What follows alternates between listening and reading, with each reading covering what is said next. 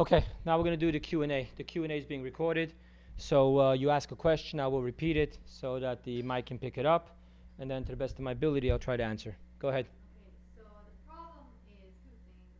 First, someone has to be very well aware of his or her personality in order to go against the grain. And it's also a very relative trait. Second thing is, was Abraham well aware that it was kind of very easy for him? I mean, it seems like it from the stories, but did he also work to enhance his kindness? And because in our traditions, to do good deeds and kindness, people work on it and push themselves beyond their, and also um, that there's that book where every character trait should be used for every character trait for good and bad. We have to reach the middle point and know when to use it for good and for bad. Let's start with question number 1. You look extremely young, but you are looking like you're older than 3 years old. So I'm going to have to accept that you know exactly the way you deal with issues. Because if my 2.5-year-old knows how he deals with my wife, and then knows that he deals with me differently, and knows exactly what works with who, I'm going to have to accept that through your journeys in life, you know exactly what works for you. You know what gets you what you want, when you want it, and how you want it. You know what doesn't work for you.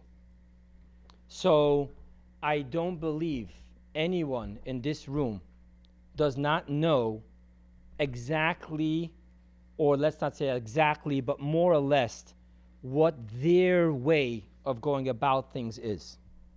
Number 2, absolutely, Abraham definitely developed chesed. He continuously developed chesed to a greater and greater and greater level. Number 3, you're right. Every single trait you have can be used for good or for bad. So the first level, before we even begin journeying, the first level is to take the trait which comes most natural to you and use it for the good and not to use it for the bad. That is true. That's absolutely true. But then beyond that is the next step, which we're talking about, is stepping out of the trait. So even a person who uses temper aggressively to get what they want, well, we're taught in the Talmud that there's a place for anger. One should always get himself angry at his Yetzer Hara, who takes advantage of him and takes him as a fool. So we do have that.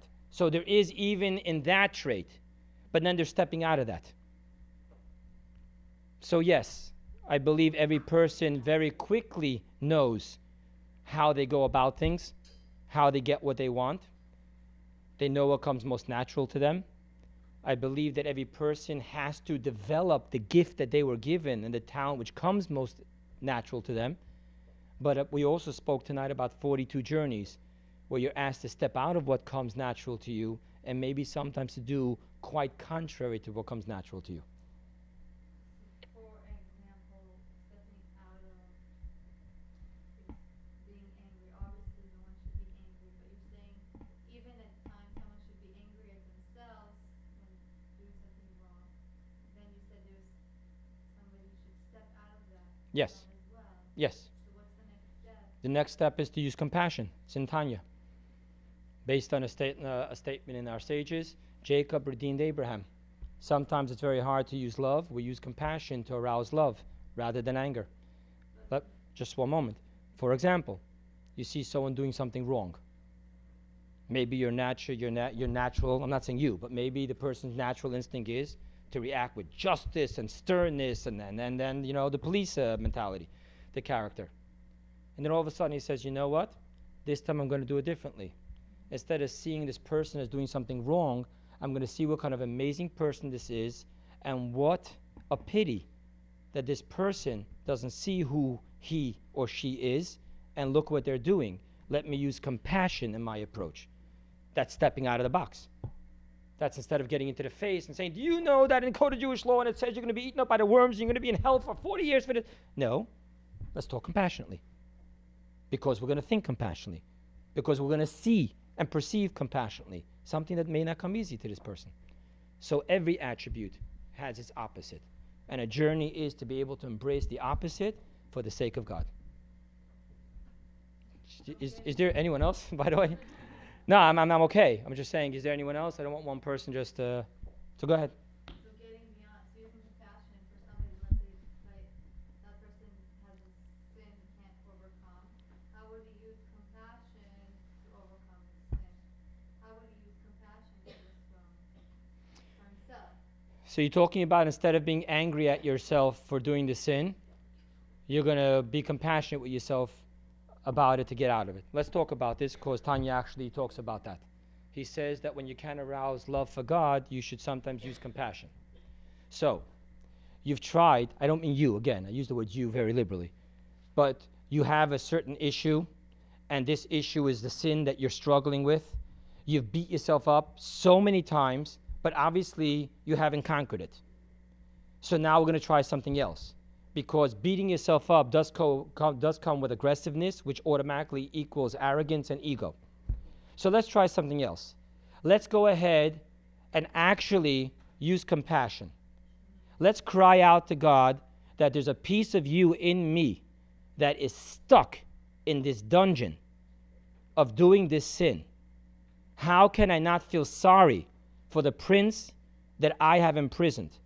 Let me cry out to God and very humbly ask God, please help me do what I cannot do by myself. And all of a sudden, there's a different approach. I mean, are you familiar with the Chinese handcuffs? You stick 2 fingers into this bamboo thing, and the more you try to pull out, the more it locks you in. As kids, they sell that. And the more you be aggressive, the more you're locked in. The only way to do it is actually compassionately, slowly, inch out, so that it doesn't tighten on you.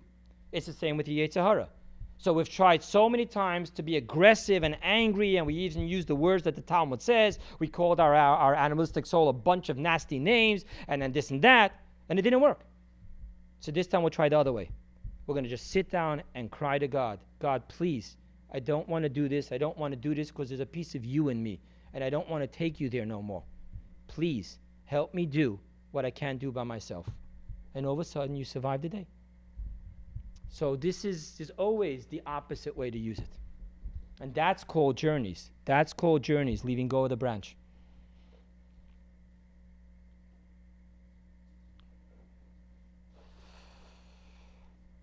Anyone else? Okay, guys. Like I said, tonight's class, and we have brachot for the yard site of Shmuel. I'm sorry? Fuad Asher ben Harav Avadia. And also, again, I didn't know, and I apologize, I didn't know, Hetty just stood up from Shiva, from her father, Yaakov ben Shimon. Yaakov ben Shimon. Guys, what we're going to do now is we're going to pull together a minyan for Ma'ariv, and then please, we're going to go next door, and we're going to make brachot in the honor and the memory of the souls.